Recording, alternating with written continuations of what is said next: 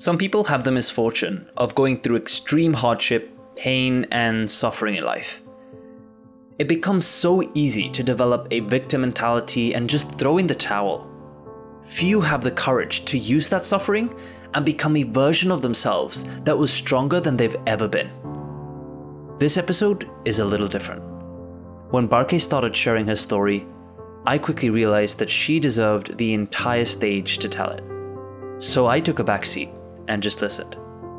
I recommend that you do the same.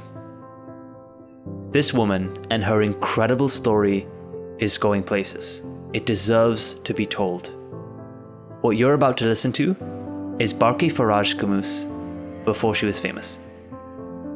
What is it that you did for yourself that now allows you to say that you feel rich, as you say? Now, you have to remember, I didn't choose to be born in this world. It's a gift that any person who are born, it's kind of like they put you in a deep end, yeah? You don't know what you're gonna come out with. And that's the fun bit, you know what I mean? Because think about this. I was born like everybody else, even though sometimes I feel like maybe I'm an alien or something, but I'm not. I still bleed, you know? But end of the day, I was born and when I realized I was living with my grandmother. Now, I didn't know why. Why was I living with my grandmother? Why don't I live with my mom and dad like everybody else? Why am I different? I used to ask myself, but I couldn't ask the grown-up. I couldn't go to my grandma and ask her, why were you given me? What did I do so wrong? I couldn't, because where I come from, you don't ask those kind of questions. And I was so scared because what if I asked and she took me out and I don't know where I'm gonna go now? You know what I mean? So there was that fear as well. So at this young age, feeling that you're not wanted, feeling that you're just kind of like, you know, giving away, like, am I not good enough? You know, am I not, you know, who wants me? What did I do wrong or what's happening? You know, am I different or am I missing something? So all of those things were going through my mind. But guess what? Life didn't make it easy. Now, I was actually sexually abused when I was about maybe 6 to 10 or 8 to 10, or I don't know, but those kind of age. And it was hard. Again, I couldn't tell my grandma. She was the amazing woman, but I couldn't tell her because the person that was doing that to me was a kind of like known in the family. But at the same time, who would believe me? Who would believe a child than a grown man? You know what I mean? And I was kind of like open to this door of sexual early on. You know, at that age, you don't even know the difference of a man and a woman. Why they're different? You don't even know that. But for me, I started to know that, oh, so a man has a penis and a woman has a vagina. And I was just like, why? You know, and start seeing and start being aware so early on. But then you can't say a word again. So, and then guess what? At the age of 12, my grandmother says to me, Barke, you're going to Zanzibar. And I'm like, what? I thought I was just going for holiday. So I was shipped to Zanzibar from Kenya. And I was like, at the beginning, it was nice. You know, it was like, oh, it's a holiday. You know, it wasn't, I didn't know anything about it. I met my mom at the age of 12 again at the age of 9, my dad died. So my mom and my other siblings, they had to go to Zanzibar, where my strict grandmother is. Now, for me, I wasn't that very close with my mom when I was young because my dad used to come and visit me to my grandmother's house a lot than my mom. So I didn't have that kind of, like interaction so much with my mom. I don't even remember her so much. So even my dad, I can remember the shadow of him, like standing on the doorway, looking at me, and smiling. And that was it. Or someone calls me like, oh, your dad is fetching water near the mosque. You want to go and see him? I will run to him and I'll be so excited and I don't want to let him go. Like those puppies, they're on your feet, they're just like holding you tight and they don't want to let you go. And I'm just like, oh my God, I need to hold on to this man. But then he would actually treat me like I'm one of one of his children. When I was one of his children, he'll put me back into the car, and I would be like, oh, I'm one of them, I'm going home with them. Yeah, right. In the middle of the way, he'll be like, okay, Barke, go to your grandma. And I'm like, why? I could say anything. So at the young age, before I was shipped to Zanzibar, I said to my grandmother, before my dad died, I want to change my name. I want to be called Habiba. Now, Habiba is it's in Arabic. It's called my beloved. I want love so much in my life that I want the name to be my beloved, but I didn't know why at the time. I just loved that name. So my grandmother used to say to me, Barke, you need to go to your father because he gave you that name. You need to know why he gave you that name, but I couldn't ask him. So I let it go. So I was shipped to Zanzibar and I seen my grandmother. I was a tomboy, okay? My hair was always short. I'm wearing trousers or tracksuits all the time. And that is not the way a woman should be, So my grandmother had to sit down with me and say to me, from now on, you're a young lady, you're supposed to let your hair grow and you're supposed to wear dresses and this and that. I was like, okay. And, love my suits, not allowed to wear suits anymore with trousers, So it was like, oh, okay. But being in that house, and the house was like one compound with two houses. One is my uncle, one is our house. And hearing my grandmother every single day saying to any child who's running around making noise, you killed your dad and now you're here to kill me, every single day. And I couldn't understand. I was, was just what? 12. I lived there only for 4 years. And every time I hear this, and I was like, why is she saying this? I'm the kind of person who was different. I felt different from any of my siblings. I felt like, okay, I want to understand why a person would say things like this.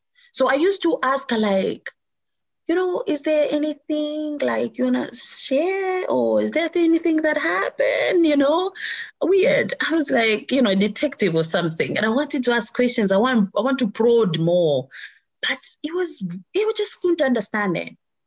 Like my grandmother, she was the queen of the house. But at the same time, she would actually treat the girls, because my father gave birth to girls.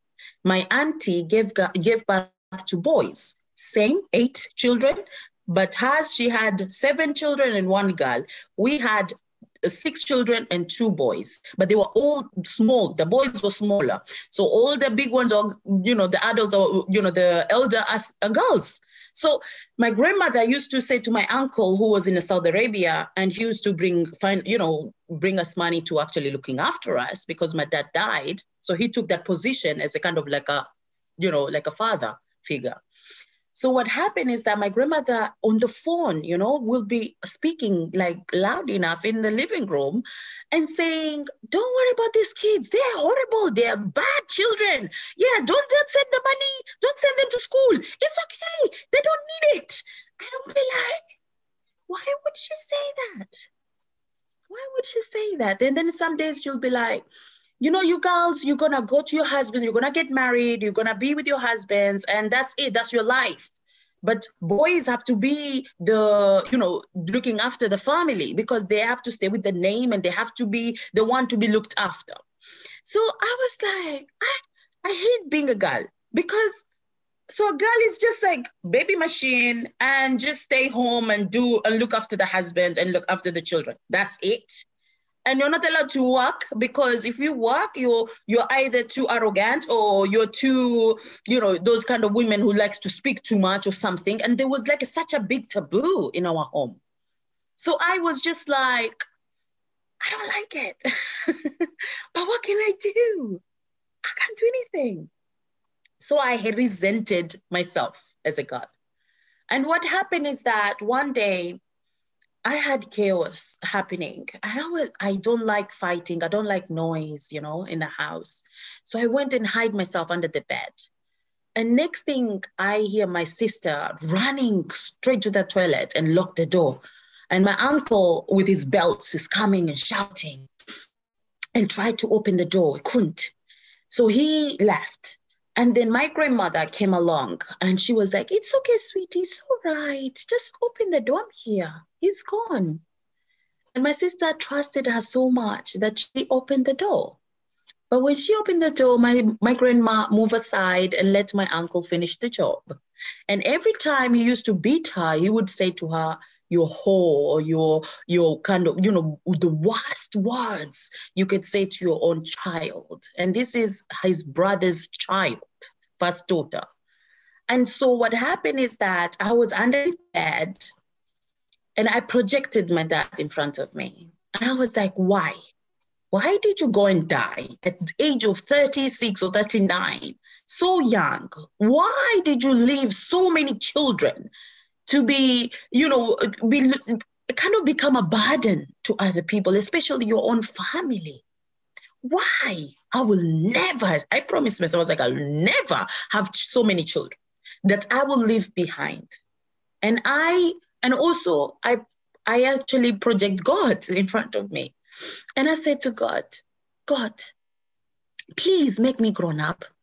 Please make me so big and strong that I can be able to look after my mom, that I can be able to be there for my family, that I can do good in this world, that I can be better than what my grandmother is doing. I hated my grandmother that day because I didn't believe in what she does was right for anyone. So at the age of 15, I had an arranged marriage. At the age of 16, I came to London, United Kingdom. And at the age of 16, I had my first daughter. At the age of 17, I had my son.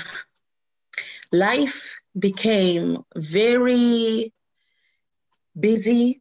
I had too many responsibilities that I wasn't even aware that the individual me, I wasn't even aware of myself. I don't even remember those age like 20s. I don't remember my 20s. All I remember a 30-something-year-old looking myself on the mirror, and I'm like, who is this woman looking at me? All I could see was that, oh my God, why? What happened? I looked at this woman who was older than me in my head, age, and a sad looking woman, depressed even. And it was kind of like a veil that was, in front of me. That day I could see me. I couldn't believe it was me. It was in my head. I had the 16-year-old who was happy and bubbly and life is, is good. And where'd she go? So I had an awakening that time. And I was like 12 years of marriage. I was like, wow. Why am I not happy? I asked myself. Who am I? What is my name? Why am I here? So I started having a diary. I started writing things down. Why my marriage is not working? Why am I not happy? Why things are different? Who am I? And the one thing that kept popping up, I want to be happy. All I want is to be happy. I don't know what this happiness look like or taste like or feel like, but I want to be happy. But then there's this desire of like something is standing in front of my happiness, and that's my marriage. I looked at this man and I'm like, he needs to go. I need to go. But where can I go? I have no financial, stability. I have no family. I have no one. What or who will help me? And because of my ex used to say to me, my husband at the time, you have children, look at your bodies change. Nobody will want you. Nobody will see you, or you'll never be successful. You're not good enough. And I believed him. I thought I didn't, but I did. So what happened is that I said to him, we're done.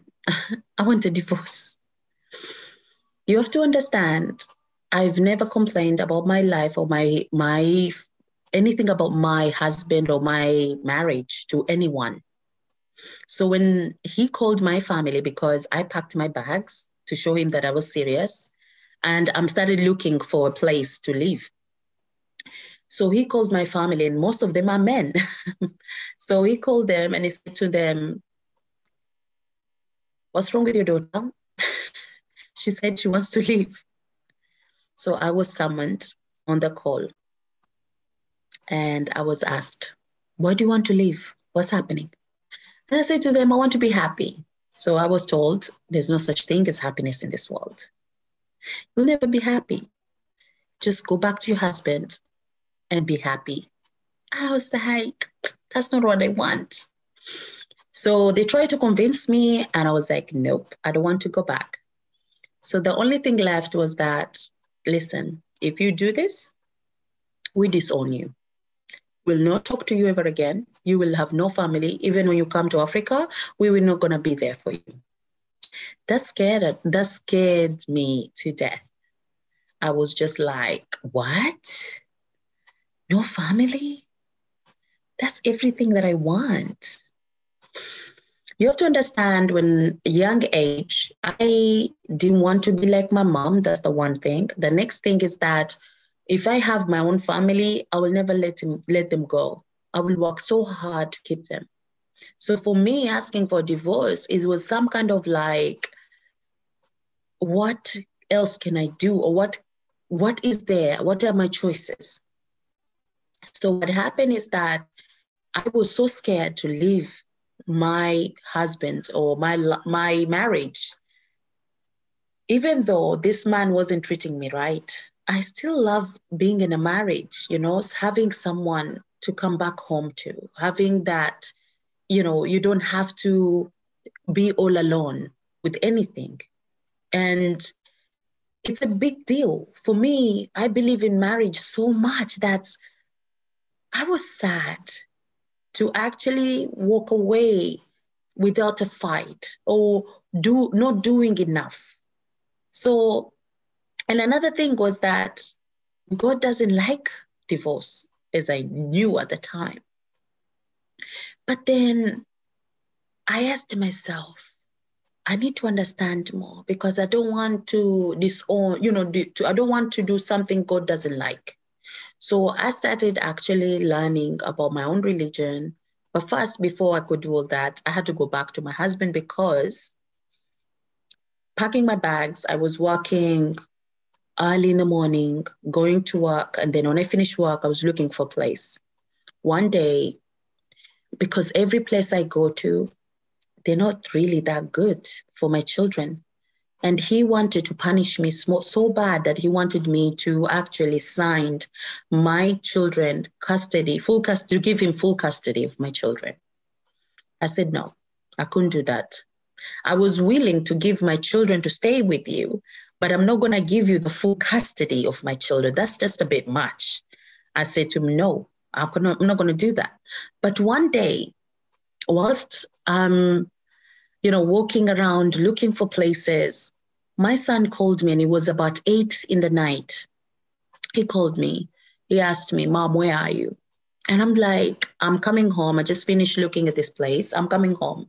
I'll be home about half an hour. It's not that far away. And he said to me, Mom, we're so hungry. We haven't eaten the whole day. And I was like, what? What do you mean? Where's your dad? Oh, he's in the living room. He's drinking, I think, Mom. That made me so sad. Because when we got married, it wasn't love marriage, but I thought we had respect with each other, that we had promise. I knew he was drinking, even though Islamically it's not allowed, but I couldn't tell a person no to stop something that he doesn't want to. So all I said to him was that if you're going to be drinking, make sure we're not in the house because of the children, nothing else. And so that was, we did that and we've done it for over 12 years. So my son telling me that he's drinking and not actually feeding them or even thinking about them, and thinking that this man has financial ability, has a family support, has everything. Why are you doing this? I couldn't understand that. So these bubbles that I had in my head that, oh, this man is a good man, he'll look after the children, will do everything, that I cannot do it. He will be okay. And my son is like, no, Mom, wake up. So I couldn't walk away because what am I going to do? So I said, no, I went back and I said to him, I'm sorry. Okay, let's go back together. Let's try this again. And he was like, so happy. He was like, okay, but we have, conditions. And I was like, what type of conditions do you have? And he said to me, I don't like you having friends. I don't want you to have friends. I don't want you to do this. I don't want you to hug people. I don't want you to smile a lot. I don't want you to laugh a lot. I don't want you to even speak without being told. I was like, oh my God, just kill me now. Because, have you ever seen that movie or was there a series now, Walking Dead? I felt like those zombies, I just want to get me a brain and have something, at least. I had nothing. I was just walking a zombie. What is this? What's the life? So 2 years later, nothing has changed. It's actually gotten worse. He was really bad. He wasn't trusting. He didn't trust me or any woman at all. What happened is that when he was doing this to me, I actually thought, you know what, Barke? You can take it. Those, I don't know if you've ever had that rhyme, sticks and stones may break your bones, but words will never hurt me. I thought to myself, I was a superwoman, I can take it. You give it to me, I can take it. I can handle it. But deep down, I wasn't handling it. I was crashing, but I couldn't see it because I was like putting this facade in front of me. I am strong like a shield. I can take this. But what happened is that he started, when he's seen this shield, he started believing that it's not working. What I'm doing is not working to this woman anymore because he was controlling my phone. Okay, when I got a job, I was like, that's the first thing. I was like, nope, you're not paying for my phone anymore. I'm going to pay for my own phone. He was like, what? Control. Oh, no. It's okay. I said, no, I'm going to pay for my own phone. Another thing was that, oh, you're not, why don't you ask me to take you anywhere? Why you want to go by yourself? And I'm like, how am I going to know how to even travel? Come on. Since I came to this country, you are taking me everywhere. When am I going to learn how to do things by myself? And then another thing was that, okay, I'm earning money now. Am I allowed to even speak about something I don't like in the house? No, you're not allowed to say anything. So in my own home, I felt like I was a stranger. I felt like, I'm a guest and I have to ask, can I sit here? Can I do this? Can I do that? Can I move this TV like this? I couldn't do anything. And let's not even talk about bills, because I said to him, I'm living in this house. We've been married for 13 years now. Can I even pay one bill? No, you just give me the money, put in my account, I'll pay all the bills. And I was like, I couldn't understand it. I was so angry. Sometimes I'll be like, come on, just even one bill, just water bill, just even council tax. No, I want you to just put into my account and you'll be fine. And I was like, this is crazy. So what happened is that if I say to him that kind of questions, he will be like, okay, let's do half then. And I'll be so scared because I wasn't earning good money. So I was like, I don't know, can I do even half? I can't. So I'll be just like, okay, I'll give you £600 or 550 a month. I'll put in your account. I'll shut up. I won't say anything. So 14 years of marriage. One day, I realized another thing. Because I was now to the point that I wasn't actually, whatever he was telling me, I wasn't taking it seriously anymore. So what he done is actually changed, and he started treating my daughter really badly. His own child, his own blood, he started making, like every time he would see her, because now she's 13 years old.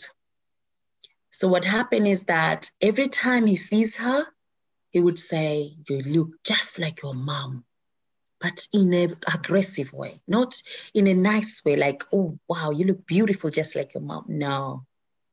And my daughter would feel this, but then I would brush it off and I'll be like, it's okay, baby. It just maybe reminds me, every time he sees you, he sees me and he remember me, maybe it's a good thing, But I wasn't listening to my own child because she would come and say things to me. Mom, I don't like that. But what's the worst is that when I'm not there, he would actually, because my son was 1 year younger than my daughter. So he would say this, accusing her of things. Oh, you did this, isn't it? And he will be like pressing and pressing. And my son doesn't know better. He will be laughing at what the father's saying. But then my daughter, she feels like she's all alone because the brother's laughing, the father's accusing. Who is she there with? Nobody. And she couldn't do anything. She just start crying. So what happened is that she'll come, and when she tells me, I'll brush it off. He's your dad. He's not going to harm you. It's okay. Until I was like, when are you going to get, the day my daughter came to me and she says to me, Mom, if nothing changes, I'm going to run away. I said, what? I was like, what did you say? I couldn't. I was like, wait, hold on a second. What do you mean? And that's when I was listening. So what happened is that one day we were watching a movie, and every Sunday, okay, it's our Sunday night, we watch movie. It's like a movie day, okay, family, just me, my children, my husband at the time. And all the curtains were drawn, it's dark. I'm watching horror film or action film, whatever it's going to be. And my children will be next to me, okay? And any little thing, just shouting and start screaming, So what happened is that my husband was, because we had a computer table just in front of us where near the TV is, but he left the room and then he came back. He came back with a tablet on his hand. It was my daughter's tablet. And he came straight to where, we're watching TV. So with the TVs in front of us, we're on the sofa, and he came right in the middle. So we can't even see the TV, yeah? And he stood there. Imagine yourself like a giant standing in front of you, and you're a little kid, like you're looking at that. And this giant starts shouting, yelling, you broke this. How could you? Why did you do that? This is why you're not playing with it. This is why I knew something was happening. My daughter jumped from her seat to my lap, and she was shaking. I looked at this man and I was like, excuse me, can you stop? Please stop. My daughter's shaking, holding me so tight. I knew at the time that, you know what? If I'm not doing this for them, or if I'm not doing this for myself, I think the whole family is going to go in a very bad way. I need to do something. That was just one of the trigger. But then I still was in the it wasn't clear yet for me. So what happened is that one day, it was near Christmas time, and I was working in catering at this time. And so what happened is that I love Christmas time, okay? I love putting all the, tables and decorations and all these things, just beautiful. So I took the children, he drove us actually to work in central London, and we had a great time. And after we finished, my children, as usual, we're hungry. I was like, okay. So I called him and I was like, you there? Yes, because we were supposed to be going to rugby on the weekend. He goes to rugby, plays rugby. And I was like, are you there? And he was like, yes, I'm here. What do you want? And I was like, the way he's speaking, something is up. So I was like, is there food in the house? Why did you ask me? Are you here? You can come and have a look. And I was like, okay, don't worry. I'll be home soon. Bye. I just put the phone down. Came home. He was sitting right in the corner and he wasn't looking good. So I told the children, go to your room. I'll make some food quickly, okay? You'll be fine. Don't worry. Just go to your room. Close the door. Anyway, I went to the toilet. Someone knocking on my door. I said, yes, we need to talk. Okay. I went to the room and he was like, hey, I was cleaning today and I found this. And I'm like, what did you find? Inside there was a sandwich bag. Inside there was a condom. It was a pink condom. I was like, what's that? Is that condom? I said, yes, it's a condom. And I was like, I'm so sorry, I'm terrible. And I started laughing. So I was like, where did you find it? Where did you find this condom? And he was like, I was cleaning the living room. I found it under the carpet. And I was like, really? I was like, okay. Can I have a look? I looked at this condom and it looked very clean. I'm sorry, but for me, I just thought it was a joke. Okay. The man wasn't laughing. So I was just like, I'm sorry, okay, but if I used it, I will remember the color because it's so distinctive, I was just like, no, I didn't use that. So I walked away and I was laughing and he would say to me, stop laughing. I just want you to actually confess and I will forgive you. And I'm like, what's the point in confessing if you're going to forgive me? Just forgive me then. Why we have to confess? What is this? Is this a charge or something? I'm not going to confess because I didn't do anything. Anyway, I walked away. After I walked away, what he did, I never knew a man would do that. He called my daughter. She's 13 years old. And he started shouting at her, did you bring a man in the house? Did you have sex with a man? I was like, what? I went to him and I was like, excuse me, you need to stop right now. She's 13 years old. She's very quiet, very kind of like, oh my God, this girl, she won't do this. She doesn't, I was so upset. But the thing is, he stopped, but he actually started this new behavior of demanding sex. Every single day we have to have sex. But the thing is, the sex, if it was a great sex, I wouldn't be complaining. I'll be like, yeah, go for it. But it wasn't. It was like a forced sex. And this forced sex, it was like, I don't want to. Please, I don't want to do this. Can you please stop? I don't like it. And every time I say those words, he will start walking from the bedroom to the corridor. And he's doing on purpose because he knows, I don't want the children to wake up. It's middle of the night. And then he will be like a, I don't know if you've ever seen a TV when a boy has a tantrum. Have you ever seen that? When they go on the, like if they're in a shopping center and they see candy or they see a toy. My son used to do that. And they see a toy and they will go down the floor and they'll start, I want one. And this man will be acting similar to that. And he will be like up and down going, and he will be like, I was saying, I wanted, why are you doing this? This is a shamble marriage. This is that, this is, and I won't be like, fine, I'll do it. Even if I don't want it, just to keep him quiet. But then this man, for 14 years of marriage, didn't really touch me or love me or cared for me. I didn't get that. So for me, having sex, it was kind of like torture. It was kind of like I was allergic. I felt like I was allergic to sex.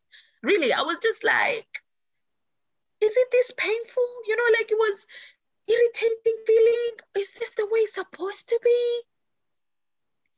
It was so hard because this man, since I was a 16 years old, you know, to double of that 16, this man, I was like, this is not the way. So anyway, it took me 2 weeks. That one day I sat down in the kitchen. He came in to the kitchen to grab something. And for the first time in my life, I seen him as a man. I was like, oh my God. I had a breakthrough right there and then. I was like, it's like, it's like a pen drop or pin drop. I don't know what they say there, you know? And I was just like, he's a human being. This is a man. He's not a prophet. He's not God. This is a man who has feelings and who's been hurt. For the first time, I could see him in pain. You know, I could see him that he's actually hurting. I could see him that he has a lot, you know, a lot that he needs to get through. He has trauma that he's pushing it on me. He's actually, whatever he thinks that the trust or the, you know, the fear and all these things, it's him. It's not me. All this time I've been thinking that there's something wrong with me. All this time I've been thinking that I'm the one who's doing something, that I'm, you know, something is wrong or something that I'm doing that is not right. I cannot make this man happy. Why? But because it's him who cannot see. He cannot see me because I'm not there in his head. His problems are there. So what happened is that actually I sat him down and I said to him, thank you. Thank you for everything you've done. Okay. You brought me into this beautiful land, okay, UK. And even though I didn't ask for, but I actually did, you know, when I was under that bed and I asked God, can you please hurry up and make me a grown-up? Can you please make me strong enough to actually do something great in my life? I didn't realize this until later on after the divorce and everything else. And I was writing my book. That's when everything else clicked.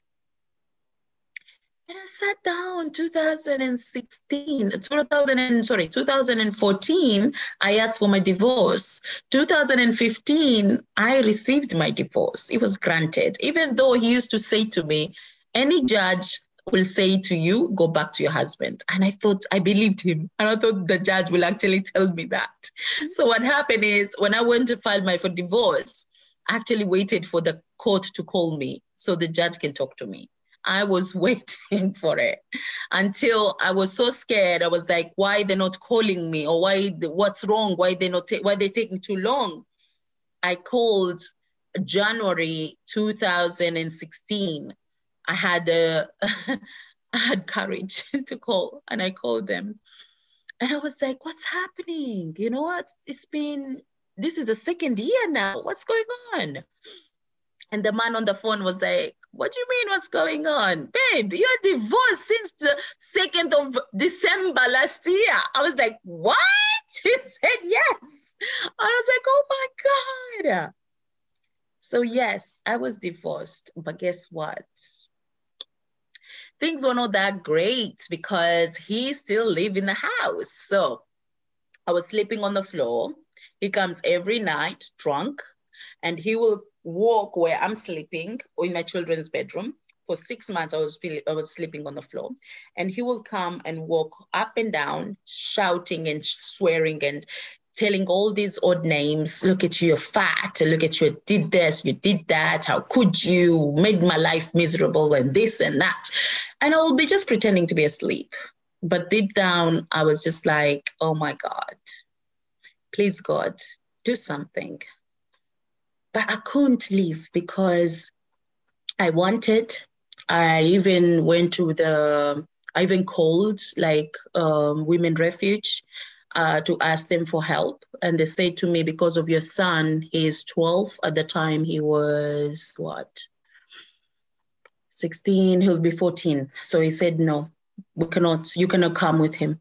So I couldn't leave. I went to the housing and asked for a way that maybe they'll take him, ask him out. They said, no, they cannot interfere. I even went back to the housing and I was like, can I apply for a house for him, so he could have a place, a guaranteed place for him to live. Nope, I cannot do that. So that time I was also going through a lot of heartbreaking with work, because divorce, everything was just, I didn't take time off for the whole year once. And because I'm working catering and with trolley full of alcohol and all drinks and everything else, I cracked my back and I had to be home for the whole month. So I would advise anyone, okay, take your holiday, my darlings, yeah? Don't think of killing yourself. It was not worth it. So what happened is that the holiday that I'm supposed to be taking, I took it as a sick leave and it wasn't fun.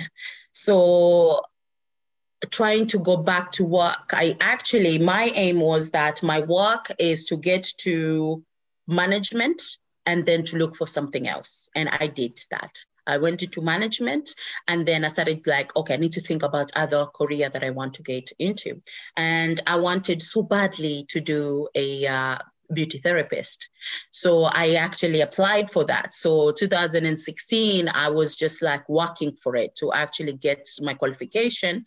But then I couldn't do it because I was like, if I'm working full-time and study full-time, it's too much. Something has to give. So I say goodbye to my job and go back to school full-time. And I did that. It wasn't easy because I wasn't getting any income for 9 months. So 9 months. And he was paying the bills, okay? And he was actually, when he buy food, have go and eat. So anyway, he didn't like any of that. So what happened is that he announced to my children, I'm leaving. And I was like, hallelujah. So he left 2017. But 1 week he left, I felt like, oh my God, it's like, you're on a nine, what do you call it, the 9 clouds or something. And I was just like, oh my God, this is amazing and whatever. A week later, the letters started to come in like horror movie, okay, with the rain. It was just like, oh my God. It was red letters. I was like, what? Why red? I was like, what's going on? He wasn't paying bill for the last 6 months that he was here. And because he was home, he used to hide the letters. So he left saying to me, Barke, you will never be successful. You will come back to me and you will ask for my forgiveness. I looked at him. I was a bit trembling, but I looked at him and I was like, you'll never see me in your life ever again. And I don't like to be dead because I was so scared though. Letters are coming in. My bank, everything was in red. There was no income. So what happened is that at the beginning, I was so scared. I was just hiding. I was like, anyone called me, I was like, I'm not here. I'm not here. So the main thing for me was that I didn't want to lose my home. So I had to go to the housing and I was like, okay, what can I do? What can I make a difference? Because I don't have a job at the moment. but I am already applying and I'm already looking for ways that I can, do something. And I'm qualified as a therapist.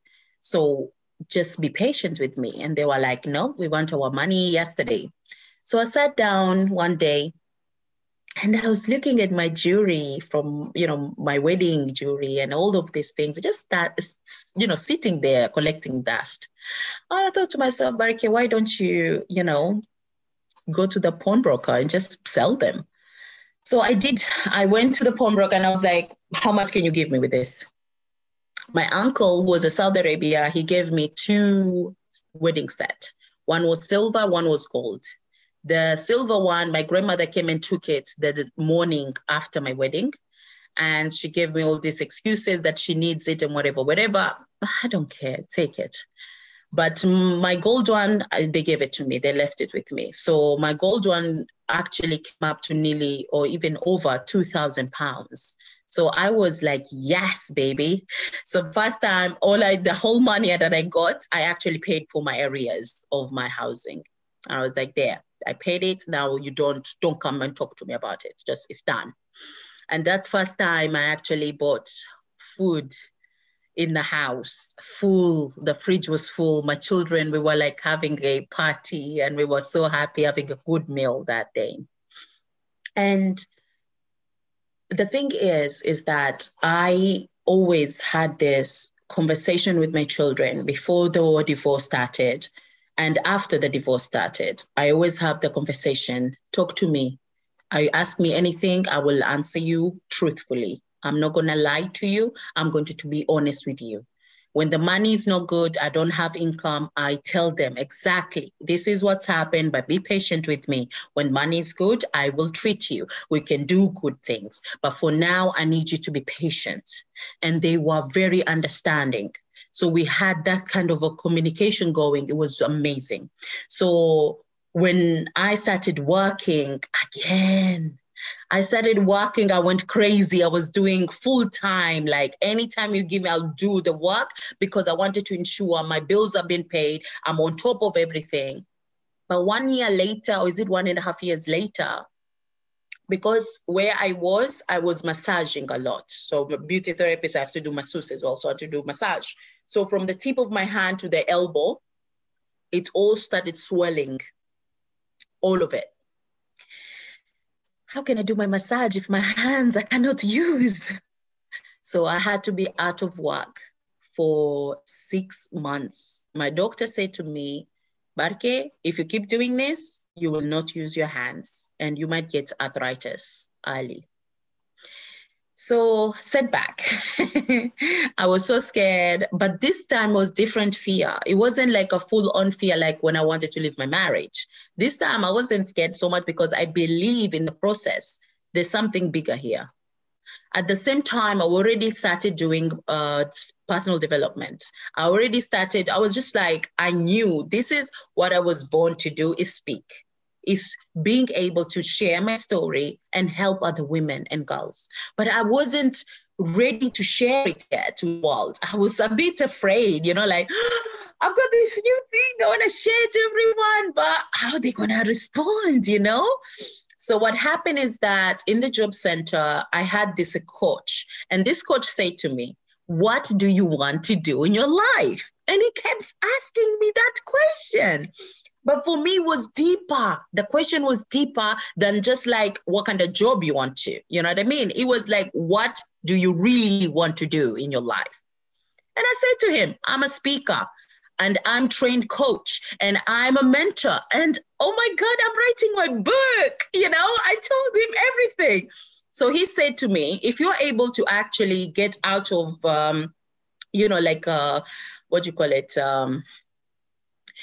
after you healed, if you get even a few hours of work, then we can be able to actually help you further.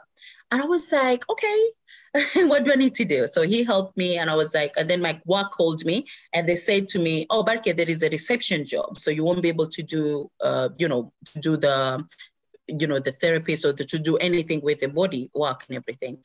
And I was like being a therapist and I was like, it's fine. That's good. That's great. So 2 days a week I was doing therapy. I was doing as a receptionist. And it was good. So what happened is that the coach said to me, guess what? You know what I do? And I was like, well, what do you do? And it was like, I train youth, actually. I teach them every Thursdays. And sometimes it can be Wednesday and Thursdays. Are you interested in coming as a mentor? And I was like, yes, please. So first time he gave me my kind of job and to do what I love to do. So I had brought my banner, I brought my workbooks, and I was like, yes, let's do this. I had like 10 people. And then the job center in Poplar in London. And then there was another job center in Hackney or something. They were there as a, just to observe what I do. And when I was doing, they were like, wow, we would love this as well. And I was like, yes. And I was so excited. And I did with them for nearly 6 months. But then the work coach that he was doing with me, he got sick. So it was canceled. But the thing is, I had a call on Facebook. Someone sent me a message and we had a call. And he was like, Barke, I'm actually having a project in Zanzibar and it's for women and youth. And this is something that, you know, especially now the world has changed. Girls are actually going to university a lot, but after university, they don't do anything. And I was like, what? Yeah, they don't do anything. I want them to actually go and work or have a business or do something in their lives. Are you interested in coming to Zanzibar? I was like, I was there in Zanzibar, you know? My parents are born in Zanzibar. I was like, yes, I'm coming. I didn't have a lot of money in my account. I didn't have any money in my account. I was going through financial difficulty. I went to bankrupt, okay? I had nothing, or no credit card or anything. And I was just like, I was in high level of believing in myself that I was like, you know what? I believe in God and I believe in law of attraction. And you know what? I'm going to make it. So I don't know how, but I'm going to make it. And guess what? Things started working very like a ball is rolling and there's no way to stop it. Okay. I had enough money to actually buy a ticket. After that, I got my visa. After that, I got this. And I was like, yes. On the visa day, the man said to me, what, are you going to Africa to speak? I said, yes. I've got my cousin, actually. He does motivational speaking in Tanzania. I was like, what? I need his number. I want to connect with him. And he was like, yes, here, his number. I was like, okay. I got myself another speaking gig in Tanzania. After that, I was just like, I went to Zanzibar for 14 days, okay? This is my home country. This is where my mom is and my family and everything else. And I was just like, working in Zanzibar as a divorcee, working in Zanzibar as a single mom, working in Zanzibar as a proud woman, this is never to be seen. And I'm just like, I'm rocking it. I'm like, hey, I don't give a shit about what's your opinion. I am here to do a job and I am going to do it. So I was there and I was just like, hey, my name is Barke, be your own hero. I am here to be, I'm here as a speaker. Where can I go? Or what, who do I meet? And meeting all these people. And I was just like, yes. I did my program for 3 days. After that, my sister called me and said to me, Barke, would you mind to come to my neighborhood? I'll bring all the women and you can do your program again with me. And I was like, yes, babe, I've got time, I'll do that. Another person called me and said to me, Barke, we're doing this, we have a project, but we would love you to come and just listen to us and just see if you can give us advice. Yes, I'm coming. I went and actually speak with them and I was just listening to what their ideas and everything. And I'm like, okay, have you done this? Have you actually, what steps have you taken and what can you do? And I was just like, wow. And then I went to Tanzania by myself, okay, in Africa. It's not easy. I went by myself. I was like, so hot. It was hot. Trust me. And I was just like, I have to be here. And I went and I speak in front of the youth. I'm talking about like 18 to 25 years old. And they were all mixed, men and women. And I was just talking. For the 14 days I was there, I was actually, went there only for one. I went there to speak 5, 6 different stages. And I was just like, wow. I came back home in London. And I promised myself, I'm going to publish my book next year. I did just that. After I published my book, 2020, I said, I'm going to be traveling all over the world and I'm going to be speaking. Guess what? 2020, Corona said, no, Barke, you're not traveling. But guess what? Oh, Zoom is all yours, Barke. You can do the traveling in Zoom all over the world. And I did just like that. And I made that happen. And now every month, I'm actually doing it's a collaboration with Kamara Youth. So we're doing monthly event every month at the end of this, so the last Saturday of the month, we're doing event. And once in a year, we're doing a recognition award for the organizations who are actually helping the youth everywhere in the world. I love what I do. And now I'm speaking in stages. I'm speaking, like for you, example, the podcasts. I have my own podcast. I'm actually now publishing my book again, the same book that I've done in the Las Vegas, so they can be actually all over the world. So it's going to happen that in a few months as well. I'm writing my second book, all to do with sex. Yes, so get ready. And this is just really how a woman can come from nowhere to be somebody. How can a person do, or even if you think you're not good enough, or someone tells you in life you're not good enough, but I'm telling you, you are good enough. If you only believe in yourself and you become your own hero, and that's all you need in this life. What if you could stand up and say, hell yes, I made it. I am strong and I can do what I need to do and live on my terms, because I'm the author of my book. I'm the one who's writing it. No one else is writing it. So it's okay. If someone says, or someone tells their opinion, it doesn't make your reality. That is in fact. So here I am, Barke, be your own hero. Thank you. Wow. Okay, I have very few words to describe what I just witnessed there. I think you are an absolute inspiration, and I just want to thank you for your vulnerability and for sharing your life story so openly and in such an unfiltered way. I think there's so much that the world can learn from you and your story, and I am so happy that you have managed to turn what has been great pain and suffering into such a gift for other people. And I think that is absolutely amazing. Thank you. Absolutely incredible. Barke, I know that we are up on time now, but just before we leave, if anyone wants to learn more about you, your story, about Be Your Own Hero, how can they do that? So you can either read my book. It has all the story you've been listening to me or watching or just hearing it. If this is not enough and you want to literally read it from A to Z, then my book is the best way, because I actually take you in my kind of like, you become like a projector, okay? You can get to the front seat and you can actually see or reliving my story. But that's not it though. So I'm also on podcast, like I said, Barke Be Your Own Hero podcast. I'm also in Facebook, okay, Barke Be Your Own Hero or Barke Faraj Kamos. You can even Google me. I've got my own website, barkebeyourOwnHero.com. And really, literally, I am open. LinkedIn, Barke Faraj Kamos. So end of the day, I am here. I've got my own YouTube as well. If you like to be motivated, or if you like to listen to what I do to other people, I have platform called Soul Purpose Leaders that I actually bring other leaders and I interview them myself.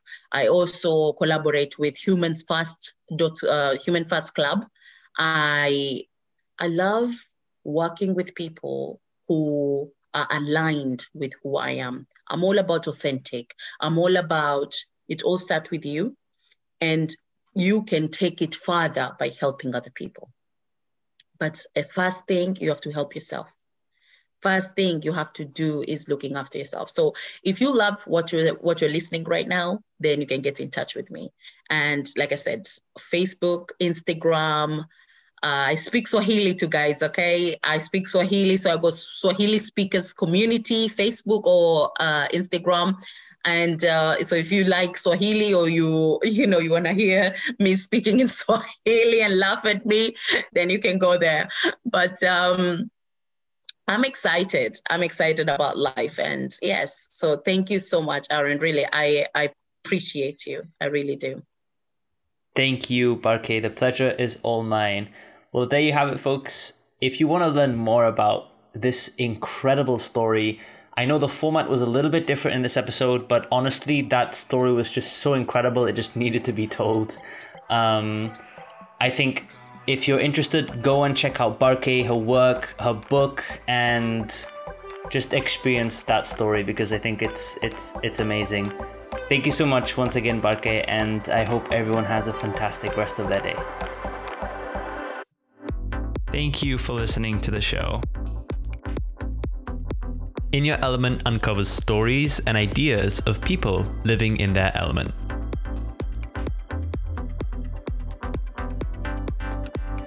If you know someone who has a great story, or have a story of your own you'd like to share, then get in touch and join our growing community at inyourelement.fm. I would love to see you back here for next episode. As always, keep being you, keep crushing life, and keep finding your element. I'll see you in the next one.